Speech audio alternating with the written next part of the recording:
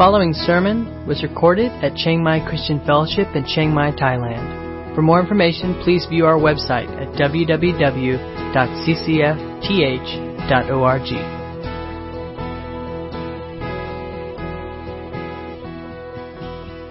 All right, this morning we'll be looking in Numbers chapter 22. If you have a Bible and want to turn there, or we'll have it up here in a minute and we can follow as we read. Title of my message this morning is Donkey Theology. We'll start reading chapter 22, verse 1. Then the people of Israel set out and camped on the plains of Moab beyond the Jordan at Jericho. And Balak, the son of Zippor, saw all that Israel had done to the Amorites, and Moab was in great dread of the people because they were many. Moab was overcome with fear of the people of Israel. And Moab said to the elders of Midian, "This horde will now lick up all that is around us, as the ox licks up the grass of the field." So Balak, the son of Zippor, who was king of Moab at that time, sent messengers to Balaam, the son of Beor, at Pethor, which is near the river, in the land of the people of Ammon, to call him, saying, "Behold, a people has come out of Egypt. They cover the face of the earth, and they are now dwelling opposite me. Come now, curse this people for me, since they are too mighty for me. Perhaps I shall be able to defeat them and drive them from the land, for I know that he whom you bless is blessed, and he whom you curse is cursed." So the elders of Moab and the elders of Midian departed with the fees for divination in their hand, and they came to Balaam and gave Balak's message. And he said to them, "Lodge here tonight, and I will bring back word to you as the Lord speaks to me." So the princes of Moab stayed with Balaam. And God came to Balaam and said, "Who are these men with you?" And Balaam said to God, "Balak, the son of Zippor, king of Moab, has sent to me, saying, 'Behold, a people has come out of Egypt, and it covers the face of the earth. Now come, curse them for me. Perhaps I shall be able to fight against them and drive them out.' And God said to Balaam, 'You shall not go with them. You shall not curse the people, for they are blessed.' So Balaam rose in the morning and said to the princes of Balak, 'Go to your own land, for the Lord has refused to let me go with you.' So the princes of Moab rose and went with Balak and said, 'Balaam refuses to come with us.' Once again Balak sent princes more in number and more honorable than these. And they came to Balaam and said to him, 'Thus says Balak the son of Zippor, let nothing hinder you from coming to me, for I will surely do you great honor, and whatever you say to me I will do. Come, curse this people for me.' But Balaam answered and said to the servants of Balak, 'Though Balak were to give me his house full of silver and gold, I could not go beyond the command of the Lord my God to do less or more. So you too, please stay here tonight, that I may know what more the Lord will say to me.' And God came to Balaam at night and said to him, 'If the men have come to call you, rise, go with them, but only do what I tell you.'" Okay, we'll stop there. And we'll look more, but we'll stop there for now. In this passage, Balak, the king of Moab, has sent to Balaam to come curse the Israelites. And he says to Balaam and believes that those who Balaam curses will be cursed, and those who Balaam blesses will be blessed.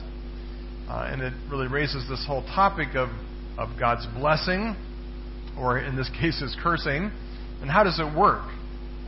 Where does God's blessing come from? And what is the basis of it? What's interesting in this passage is that there are here a number of theologians. Does anybody here think of themselves as a theologian? Come on, raise your hand. Don't be bashful. Here's the truth. Yeah, Imran's the only one. Imran's our resident theologian. Way to go, Imran. The fact is, every single one of us is a theologian. Right? We may not have majored in it, we may not have in school, but everybody has an idea or ideas about who God is and how He works. In this case, we will see that all the characters in this story have theology. They are theologians. Even the donkey, as it turns out, has a theology, right? And each one of us has an idea, a theology about who God is and how He works. And now, not everybody is a good theologian, right? And not every theology, as we see, is true. And of course, that's dangerous because God is who He is, and it's super important that we understand Him correctly, that we have the right idea about who He is and how He works, which is not always true. And at the core of our theology, of anybody's theology, is this idea that God can bless or curse, that God has power over our life to make things better for us or worse. Now here's an easier question. How many of you want things to be better? Or how many of you are kind of hoping for the curse? Anybody? I'm hoping God curses me. No, obviously. The whole kind of goal of our theology is to know how we can walk with God and know this God who could bless us. So it's a good question. And it's a question that gets wrestled with here from several different theological viewpoints. And we're going to look at those. How do they see God's blessing or cursing in this case? And of course, most importantly, we want to know how it really comes. How is it that God could send us His blessing? How is it that we can know we walk in and live in God's blessing? So let's look at some of these theologians. The first we're going to look at is the theology of Balak, who was the king of Moab, who has a very clear theology. And actually, some of his theology happens to be pretty good. Even though he was an enemy of Israel and wanted to call down curses on them, actually, some parts of his theology are good. Of course, some parts we will see are not. But let's get a little bit of the setting. It says that the Israelites are on the plains of Moab beyond the Jordan at Jericho. If you've been with us through the book of Exodus and Numbers, you know that the Israelites have been wandering around in the wilderness now for almost 40 years. And they are now really at the front door to the promised land. Right? They are camped out in the plains of Moab on the east side of the Jordan River, and the promised land is on the west side, just directly opposite them, Jericho. The first point of entry, the first thing that they come to when they finally enter. So they're on the verge of finally seeing God's promise fulfilled. And in fact, in this passage, it makes a big deal and uses a lot of different metaphors and language to talk about how they are a vast people. Balak calls them a horde. They've covered the face of the earth, he says. And so already that was one of God's promises to Abraham, that his descendants would be like the dust of the earth. And they've already seen that part fulfilled. And so Israel they're heirs of the promise of Abraham and Isaac and Jacob. In Genesis 28, just to remind you of this promise, God states His promise to Jacob in Genesis 28 this way. He says, "And behold, the Lord stood above the ladder." This is the account where Jacob has the dream of the ladder between earth and heaven. And God says, "I am the Lord, the God of Abraham your father, and the God of Isaac. The land on which you lie, I will give to you and your offspring. You and your offspring shall be like the dust of the earth, and you shall spread abroad to the west and to the east and the north and the south. And in you and your offspring shall all the families of the earth be blessed. Behold, I am with you and will keep you wherever you go, and I will bring you back to this land.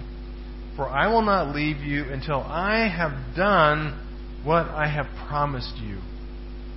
Right, so fast forward 400 and some years, and now the descendants of Jacob and the tribes of Jacob are camped here. But there's a question, right? God says He's going to keep His promise to Abraham, Isaac, and Jacob. But so far, this hasn't happened very well. They have multiplied. They are like the dust of the earth, but they're still outside the promised land. And if you've been tracking with this whole story, you might be thinking, as I do, well, if God's going to bless anybody, certainly it's not these people, right? Because they're terrible, right? And just in the last chapter, last Sunday, we looked at even Moses, their leader, fails. And he falls and he dishonors God by striking the rock when the water came out, right? And so there's this big question, and this whole generation has been cursed, and they're waiting for the last of them to die off, right? And so the question is God really going to keep His promise for these people? And that's really the context or the setting of this. Are they really a blessed people? Because they don't look or act like blessed people. And so along comes King of Moab, Balak, and he represents a kind of theology that, like I said, it's got some good and some bad. So first, the good. First thing is that he understands that God makes a difference, right? He makes an alliance with his neighbors, the Midianites, and they take an offering and they raise some funds, and they're going to go find this guy named Balaam to come curse the Israelites. And he says, there's so many of them, I know I can't beat them. I'm way outnumbered. But he knows that it's not just about numbers, it's not just about military strength or power, that in the end it comes down to which team God chooses, right? Whose side is God on? And he's like, well, if I can pay God enough money to switch sides and be on my side and curse Israel, then I have a shot at success and at victory. What's interesting is that this is a place where Israel themselves failed, right? Israel didn't really believe that God could make all the difference in the world. But here the king of Balak, this enemy, actually gets it. Like, if God's on your side, it doesn't matter the numbers. It doesn't matter how overwhelming your enemy looks. Right? Remember 38 years previously when they had scouted out the promised land, this is where they failed. Israel failed. Because they said, the people are too big, they're too many for us. We can't beat them. Even if God's on our side. Right? So interestingly, Balak represents some really good theology that would have been instructive for Israel. Like, if God's on your side, numbers don't matter. Good truth. But here's Balak's bad theology. Right? He says, let's send to Balaam and let's pay him to come curse Israel for us. And the breakdown in his theology is this, is that he had this idea that God could be bought. Right? That God could be controlled and manipulated by men, and that God, if we paid him enough or did the right ceremonies and rituals, if you get somebody who kind of understands how to manipulate the gods, that God could be controlled by Balak. And that God could be forced to bend to the will and desires of Balak. And Balak is actually quite persistent in this. He sends messengers the first time, and Balaam says, no, I can't do it. He sends them a second time, and he says, look, I can pay you what it takes. You just name your price. Right? I'll pay you whatever. And Balaam responds, he says, if you give me all the gold and silver in Balak's house, it's not enough, right? This is not how it works. Right? We'll look at Balaam's theology in a minute. But Balak has this idea that he can pay off God. And in fact, when Balaam finally shows up, he rebukes Balaam and says, didn't I call to you? Why didn't you come? Am I not able to honor you? Am I not able to pay you your price? Right? So Balak has this theology that says God must be kind of like us. And every person, every human being has their price. Right? Give them enough money, enough honor, enough what they're looking for. They'll do what you want. And he thought God must be like that. And that is bad theology. And it's a mistake to think that the sovereign God of the universe could be controlled or manipulated or squeezed into our plans. And yet, I must say that as Christians, oftentimes this is exactly our theology. Now, of course, nobody would say this, right? We're too clever for that. And we would all say, no, God is sovereign, and He rules, and we can't control God. But the reality is that the way we approach God and the way that we think about God's blessing, we oftentimes practice a theology that's exactly like Balak's. How does that work? Well, it works like this. We get this idea that God's blessing is something that He gives to those He deems worthy. Right? Certainly, God would not bless those who are not worthy. Right? Like, I know a lot of bad people in the world, and I don't want God to bless them. Right? And I don't think He should, because that's not how it works. Blessing should go to people who deserve it. Now, honestly, think about how you think about things. Isn't that how we think about God and how it should work? Right? And so in my own life and in our life, we get this idea that if we do the right things, if we do the things that God wants us to do, that He's kind of obligated to bless us. Like, I do my part, and then God will do His. Right? So, and I've lived this. I practice this theology, so I know Christians can do this because I've done it. And it looks something like this: you get up in the morning and you set your alarm early because you're gonna have your quiet time. You're gonna read the Bible, and so alarm goes off and you don't really want to get up, but you force yourself to get up because you're going to do the right thing, and you get your Bible out and you read and you pray and you check those things off the list, and you go out in the day expecting that it's going to be a really good day because I did what God required of me, right? And maybe it turns out to be a really good day, and you think, hey, it worked, right? So the next morning you're a little more motivated, like, man, yesterday was a really good day. This, like, having my quiet time thing works. I'm doing it again. So you get, maybe even you get up earlier, and you read 2 whole chapters of the Bible, and you pray for 8 whole minutes instead of 4, and you think, man, this is going to be like a really good day, right? And you go out from there, and everything just falls apart. You ever had that happen, right? It's like, it's not a good day at all. It's terrible from one end to the other. People are mad at you, and your car breaks down, and just everything goes badly. And how do you respond when that happens? Well, if you have Balak theology, how you will respond is the same way Balak does. You'll be angry that God didn't keep His side of the bargain. Look, I did my part. Why have you failed me? Why did you curse me when I did my part? Right? And you see, even though we may never state it, when we start getting angry at God because we don't get the blessing we think we deserve, it's because we wrongly think that God is a vending machine that we control. And if I do my part, if I do what He calls me to, what He demands of me, then He's obligated to do His part. He's obligated to bless me.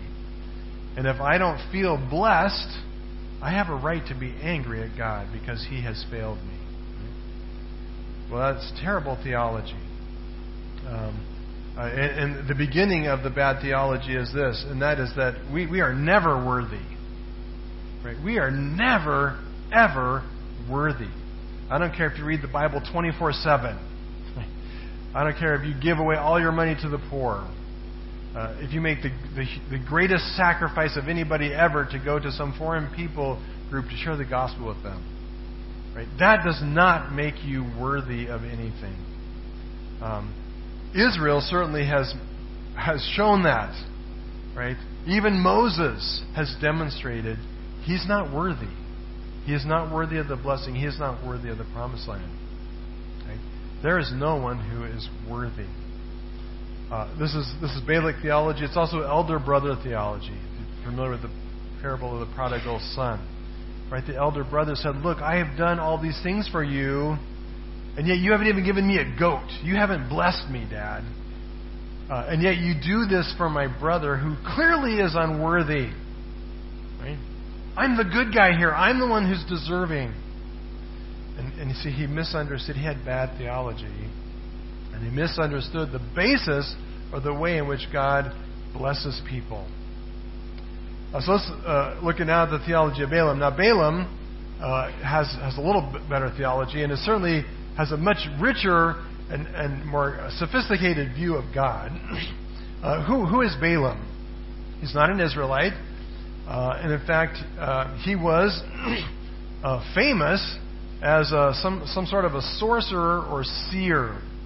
Someone who could see the future, who could somehow connect with God or gods, and could figure out what they wanted, and could tell people kind of the will or the plans of the gods, what the future held in store for them. And he was quite famous.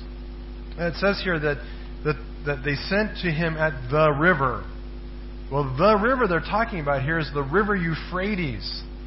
If you remember, this is where Abraham originally came from, and Lot, way back in Genesis. Same area. And this region was about 400 miles away. So imagine, this is in a day when people didn't advertise on TV. I don't know how it worked. I don't know how his reputation became known. But his reputation was pretty extensive that a nation 400 miles away would know who he was and what he could do. In fact, so profound was his reputation that several hundred years later, people were still talking about Balaam. And we know that because they found in Canaan, in Israel, was called the Deir Allah inscriptions at a temple, not an Israelite temple, non-Israelite, but they found inscriptions on a plaster wall that describe this Balaam, and his activities. 700 years before Christ, which would have been about 500 years after this event. So imagine a guy who 500 years later, people are still talking about him, right? So, and what his power was, what his ability was to see what the gods were doing. And what else is interesting about Balaam is even though he lived on the Euphrates, had no contact with the Israelites, he calls God Yahweh. Right? And if you don't believe me, you can look in your Bible. It doesn't actually say it here because most translations don't use the word Yahweh. They print the word Lord, but in all caps. So in chapter 23, Balaam says when the people come asking, he says in verse 8, "Lodge here tonight, and I will bring back to you a word back to you as Yahweh speaks to me." Later on in verse 12, he says,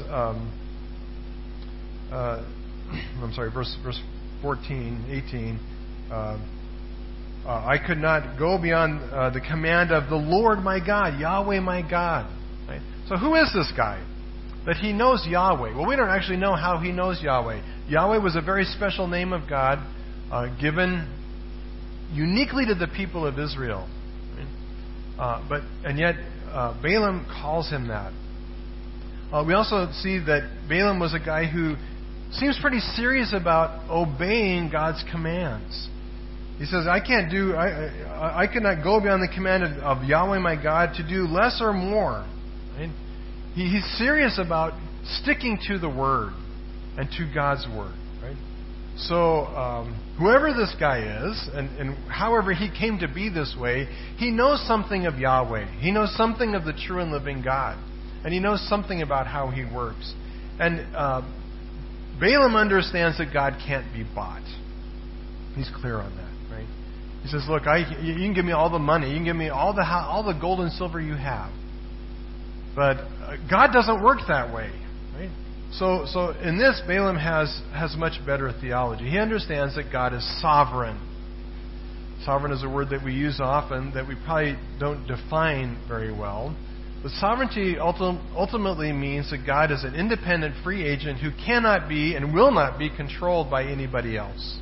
That there's no other gods or angels or powers, and certainly not human beings who tell God what to do. He is sovereign. He is the one who commands. He is the one who's in charge. That's what sovereignty means.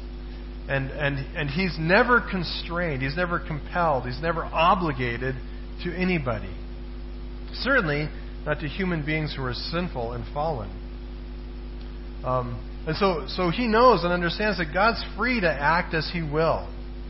So it's interesting in chapter 22, we haven't read this yet, but he says in verse 3, he finally shows up and they offer these sacrifices, and Balaam says to Balak, "Stand beside your burnt offering and I will go. Perhaps the Lord will come to meet me, and whatever He shows me, I will tell you." Right? He has no pretense. He has no idea that he's just going to, demand and God's going to speak. He says, "Well, I can go, we can do the right things to pave the way, but God is a free, sovereign Lord. And if He chooses to reveal Himself to us, great, I'll tell you what He says. But He may not. Right? He may not. He may be silent. And so it's up to God. And He's also very clear that He will not bless or do anything that God doesn't direct. He says, I can't curse who God blesses. Right? God is sovereign to do that. So in that, He has good theology. Right? He understands that God is sovereign, and His blessing is something God does of His own will, His own sovereign choice. And we'll see that in a minute. But He also has some bad theology, right? And the bad point of theology for Balaam is that he's not sure that God really knows what He wants, right? He keeps going back to God with the hope that even though God can't be forced, that God might on His own change His mind.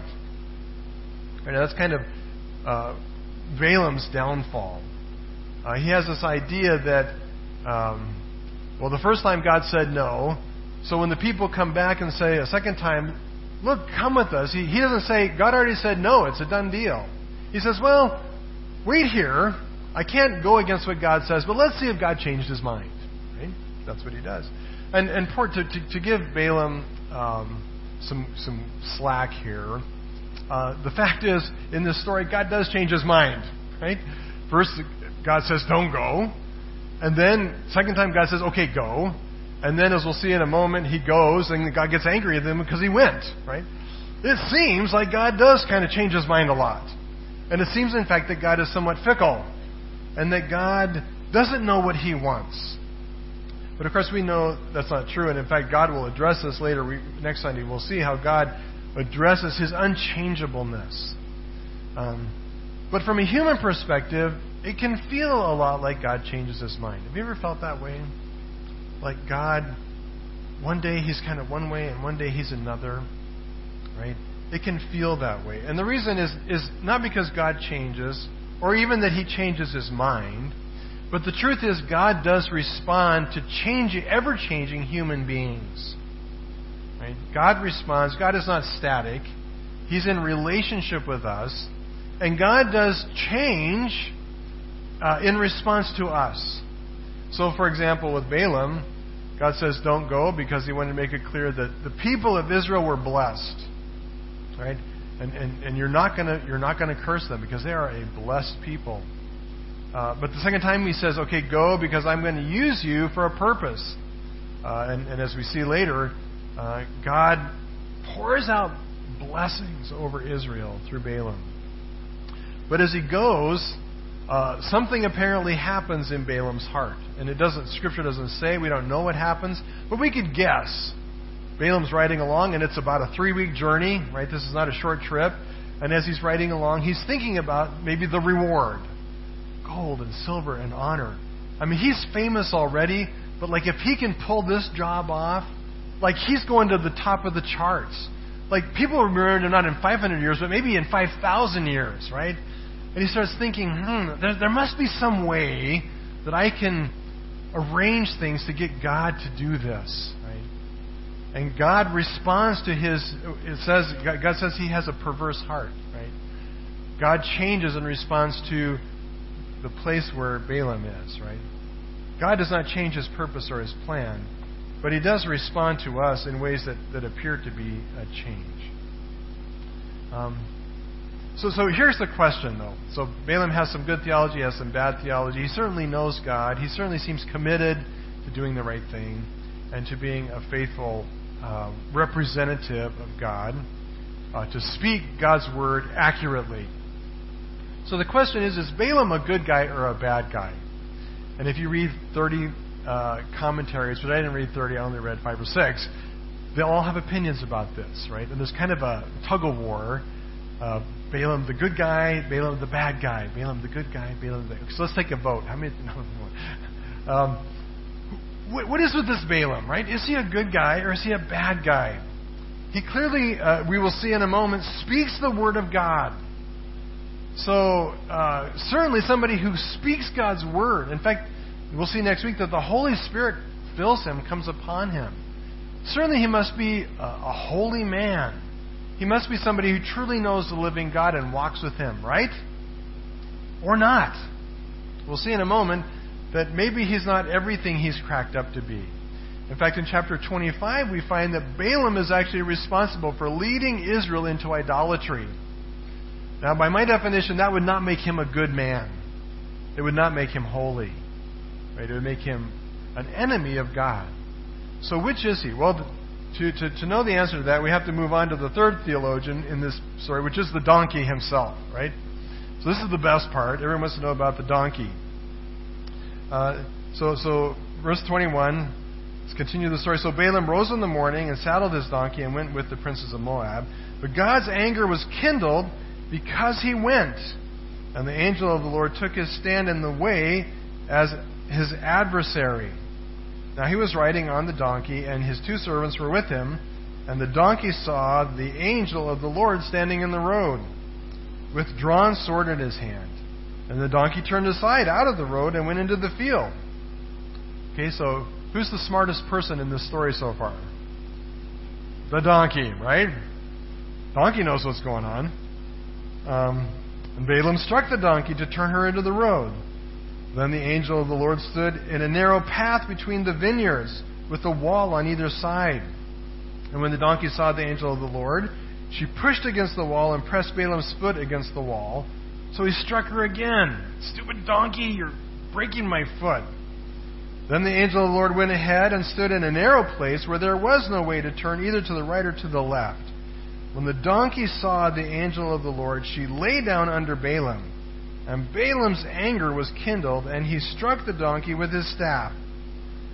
And then the best part of all. Then the Lord opened the mouth of the donkey, and she said to Balaam, "What have I done to you that you have struck me these 3 times?" And Balaam said to the donkey, "Because you made a fool of me." Right? No, I think you're doing a pretty good job all by yourself, Balaam. Right? You're making a fool of me. And the donkey said, "I wish I had a sword in my hand, for then I would kill you." And the donkey said to Balaam, "Am I not your donkey on which you have ridden all your life to this day? Is it my habit to treat you this way?" Okay, so here's the thing. Not only is the donkey speaking and right, but he's out arguing Balaam. Right? Balaam has to say, "Well, no. Actually, this is unique." Okay, so here's the thing. Here's a guy who makes his living doing what? Divining, signs. Here's a guy who makes his living, who's got a world-renowned reputation for what? For reading omens. Okay, so the donkey says to him, "Look, do I normally act this way? No. Wouldn't this be like an omen?" Right? Right. Well, so what can the donkey teach us? Well, first off, God's anger was kindled because, and God changes his mind. He doesn't change his mind, but he wants to make clear to Balaam that he must only speak what God tells him. Right? Don't be contemplating controlling God, or playing some game with me, or manipulating me to your own gain or advantage. So here we see a sign that Balaam did not have totally pure motives. Right? There was something perverse. God calls his way evil. There was something perverse and evil in Balaam's heart, and that's why God opposed him, not because he told him to go. In the end, Balaam says, "Okay, after all of this." God speaks to him, and he says, "Why have you struck your donkey these 3 times? Behold, I have come to oppose you, because your way is perverse before me. The donkey saw me and turned aside before these 3 times. If she had not turned aside from me, surely I would have killed you and let her live." Then Balaam said to the angel of the Lord, "I have sinned, for I did not know that you stood on the road against me. Now therefore, if it is evil in your sight for me to go, I will turn back." And the angel of the Lord said to Balaam, "Go with the men, but speak only the word that I tell you. Right? That was the issue. He says, yeah, go. But make sure you are careful to speak only what I tell you. Second thing that this teaches us is that revelation is an amazing blessing. Okay, what this story largely about is about God's revelation. Balak is seeking revelation from God. He's wanting also to control, and he's wanting to turn it, but he's seeking revelation. Balaam is smarter and knows that he can't control God, but he can know what God is going to do. And so Balaam also is seeking revelation. And what we see here is God does reveal himself. But what's incredible here is that God reveals himself most clearly to what? The donkey. Right? The donkey. Okay, and there's some important lessons here. The donkey saw the angel of the Lord. Why? Because donkeys are spiritually perceptive? No. Because God opened the donkey's eyes. Right? God gave the capacity to see to the donkey. And it's a rebuke, a slap in the face to Balaam. Balaam's like, yeah, you're the professional seer and you're blind. And the reason you're blind is because God is the only one who can reveal himself to you. And it's one of God's greatest blessings, right? That God shows himself to us. He reveals himself. It's a huge gift. And God gives it first to the donkey. Opens his eyes. And then later he does open Balaam's eyes. And God gives revelation to Balaam. Here with the donkey, but then later in the oracles, in the testimonies that Balaam speaks, they come from God. So how does God bless? How does God decide who he will give his blessing to? The blessing of revelation. Does God reveal himself to Balaam because Balaam is a good guy? Well, does God reveal himself to the donkey because the donkey is holy? No. Right? It is because God chooses to. Right? God sovereignly chooses to reveal himself to the donkey. And the donkey sees. God sovereignly chooses to reveal himself to Balaam. And it's not because Balaam is holy or because he's smart or because of his great reputation. It is simply because God chooses to open his eyes and to put his word in his mouth. Right? That's the whole point. That's the point. And so it is with all of God's blessings. God's blessings come by his sovereign choosing. Right? His sovereign choosing. We see that in Balaam's first oracle. Verse 7, Balaam took up his discourse, his oracle, and he said, "From Aram, Balak has brought me, the king of Moab, from the eastern mountains. Come curse Jacob for me, and come denounce Israel.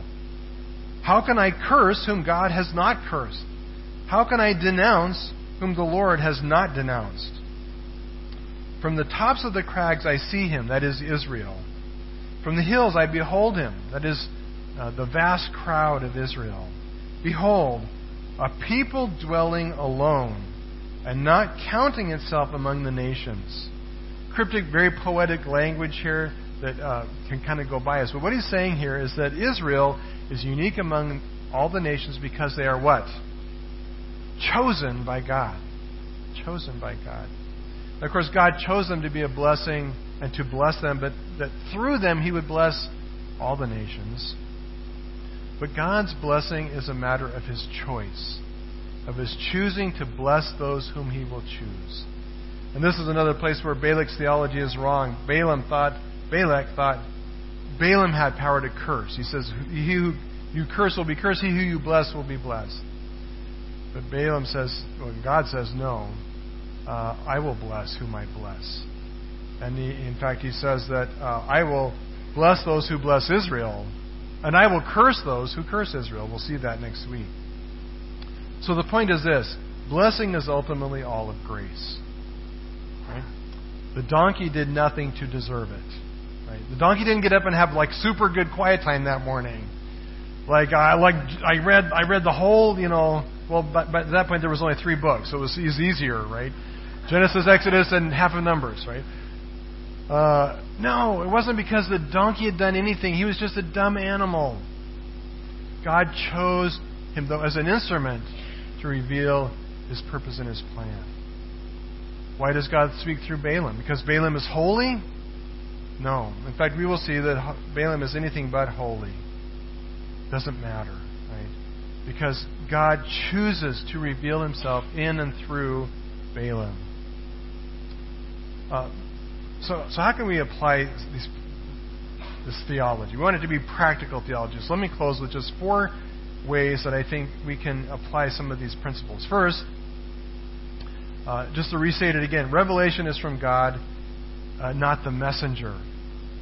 Revelation is something God does as a blessing and a gift of grace to those whom he chooses to reveal himself.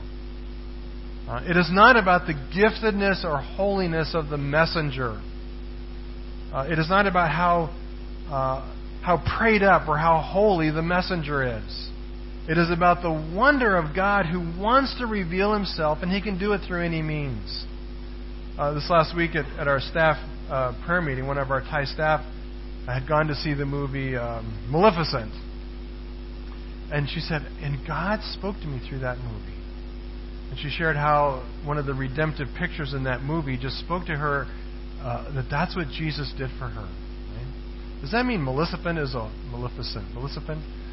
Whatever that is. Doesn't mean that's like a holy movie. No, right? But it means God can use any means to speak to us. And it's about his message and the one giving it, not the messenger.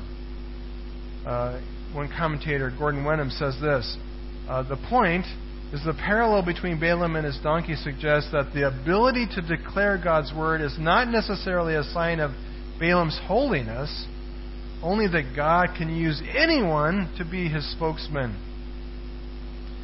And this is really relevant for us today. We live in an era because of TV and video, and especially now with social media, that all this stuff can be broadcast everywhere. We've made it really easy to create super rock star preachers, of which I am not one. Right? And so that's a good thing, actually. But they're out there. Right? There's these guys who are putting posts up and on social media where they're getting their sermons are getting listened to by millions, right? I have a faithful following of 10.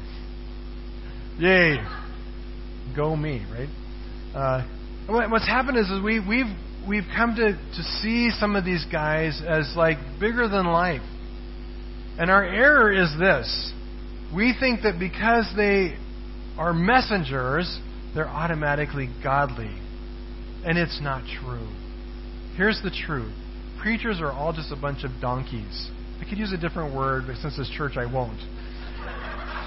You can fill in the blank. It's true. Preachers are just a bunch of donkeys, right? And their ability to communicate should never be confused with their character. And Balaam's a great example that God can use pretty wicked, messed up people to communicate truth. But here's another point.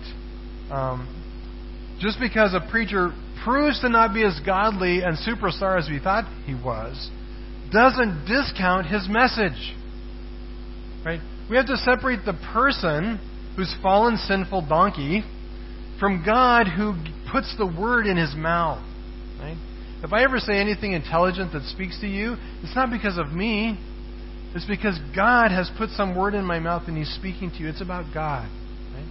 That's true for every preacher, no matter how famous or how successful or how gifted they are as a communicator. Right? What we need to do is we should hold teachers and leaders to a high standard. But the way we evaluate them is not how effective they are at communicating. It's the character of their life.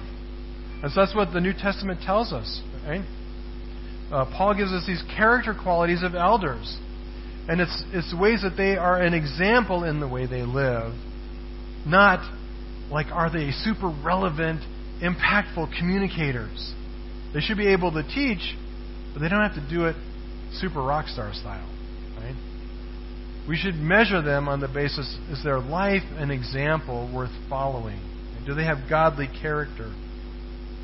Okay, enough on that one. Just remember, though, preachers are donkeys. Okay, that's the bottom line on that one. Second one.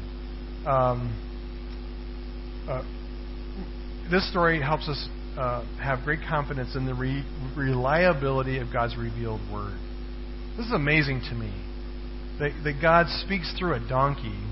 And when God speaks through a donkey, you can count on it, right? When God speaks through Balaam, He goes to great lengths to make sure that Balaam repeatedly, and we'll see this as the story goes on next week, over and over again, Balaam says, I can only speak exactly what God told me. And so 500 years later, on this inscription on a wall in a non-Israelite temple, it still is giving witness to God's word. And there's some amazing overlap between Balaam's oracles and what's on that temple wall, right? God's word is reliable. And if God could do that with Balaam, we know that every word of Scripture is reliable, right? If God could go to such great lengths to make sure that Balaam spoke His word accurately, we know that He can do that for certain with guys like Paul and Jesus and Peter and the prophets, right? So 2 Timothy says, all Scripture is God-breathed. Is breathed out by God and is profitable for teaching, reproof, correction, for training in righteousness. Right? His word is you can count on it. It is from God. Right? We know that. And the story confirms that. Third thing, God can use you. Right? If God can use me, if God can use a donkey, God can use you. Right? Right? God can use you. And it's His grace. He doesn't use you because you're so qualified or gifted, because you're God's gift to the world, right? Because you are so smart, because your theology is so good, then God could use you. No. God uses you because He fills you with His Spirit, and He empowers you to do His work. Ephesians 2:9 says, not as a result of work, Ephesians 2:10, for we are His workmanship, created in Christ Jesus for good works, which God prepared beforehand that we should walk in them. Right? God has a calling on your life, and He will use you. Last one. It's by grace alone and by faith alone. Here's the thing. Israel had proven to be terrible, right? And God had been right to judge them over and over. God had been right to judge this current generation that was now forbidden, including Moses, from entering the promised land. If God's blessing is by grace, then why were they not recipients of His blessing? Well, the tempting answer is to say it's because they sinned. But that's not true, right? They all sinned, but God had made sacrifices. He had made atonement. Right? In Jesus, there is atonement for our sin. But there still is a way to disqualify yourself. Right? So if it's not sin, then what is it that disqualified them? Well, it was this. They had lack of faith. Right? When God called them, and when the 12 spies went into the land, and they surveyed the land, and they came back, and Caleb gave a good report, and the other 10 did not. They did not enter because they did not believe. They did not have faith that God would fulfill His promise. Right? Same is true for us. God's blessing comes by His grace. Nothing we do to deserve it or earn it. It is His grace. It is His promise to bless us. But we appropriate that through faith. Right? So what it means is that when we have our devotions in the morning, which we should, right? We should have our quiet time. We should meet God. We should go into His Word.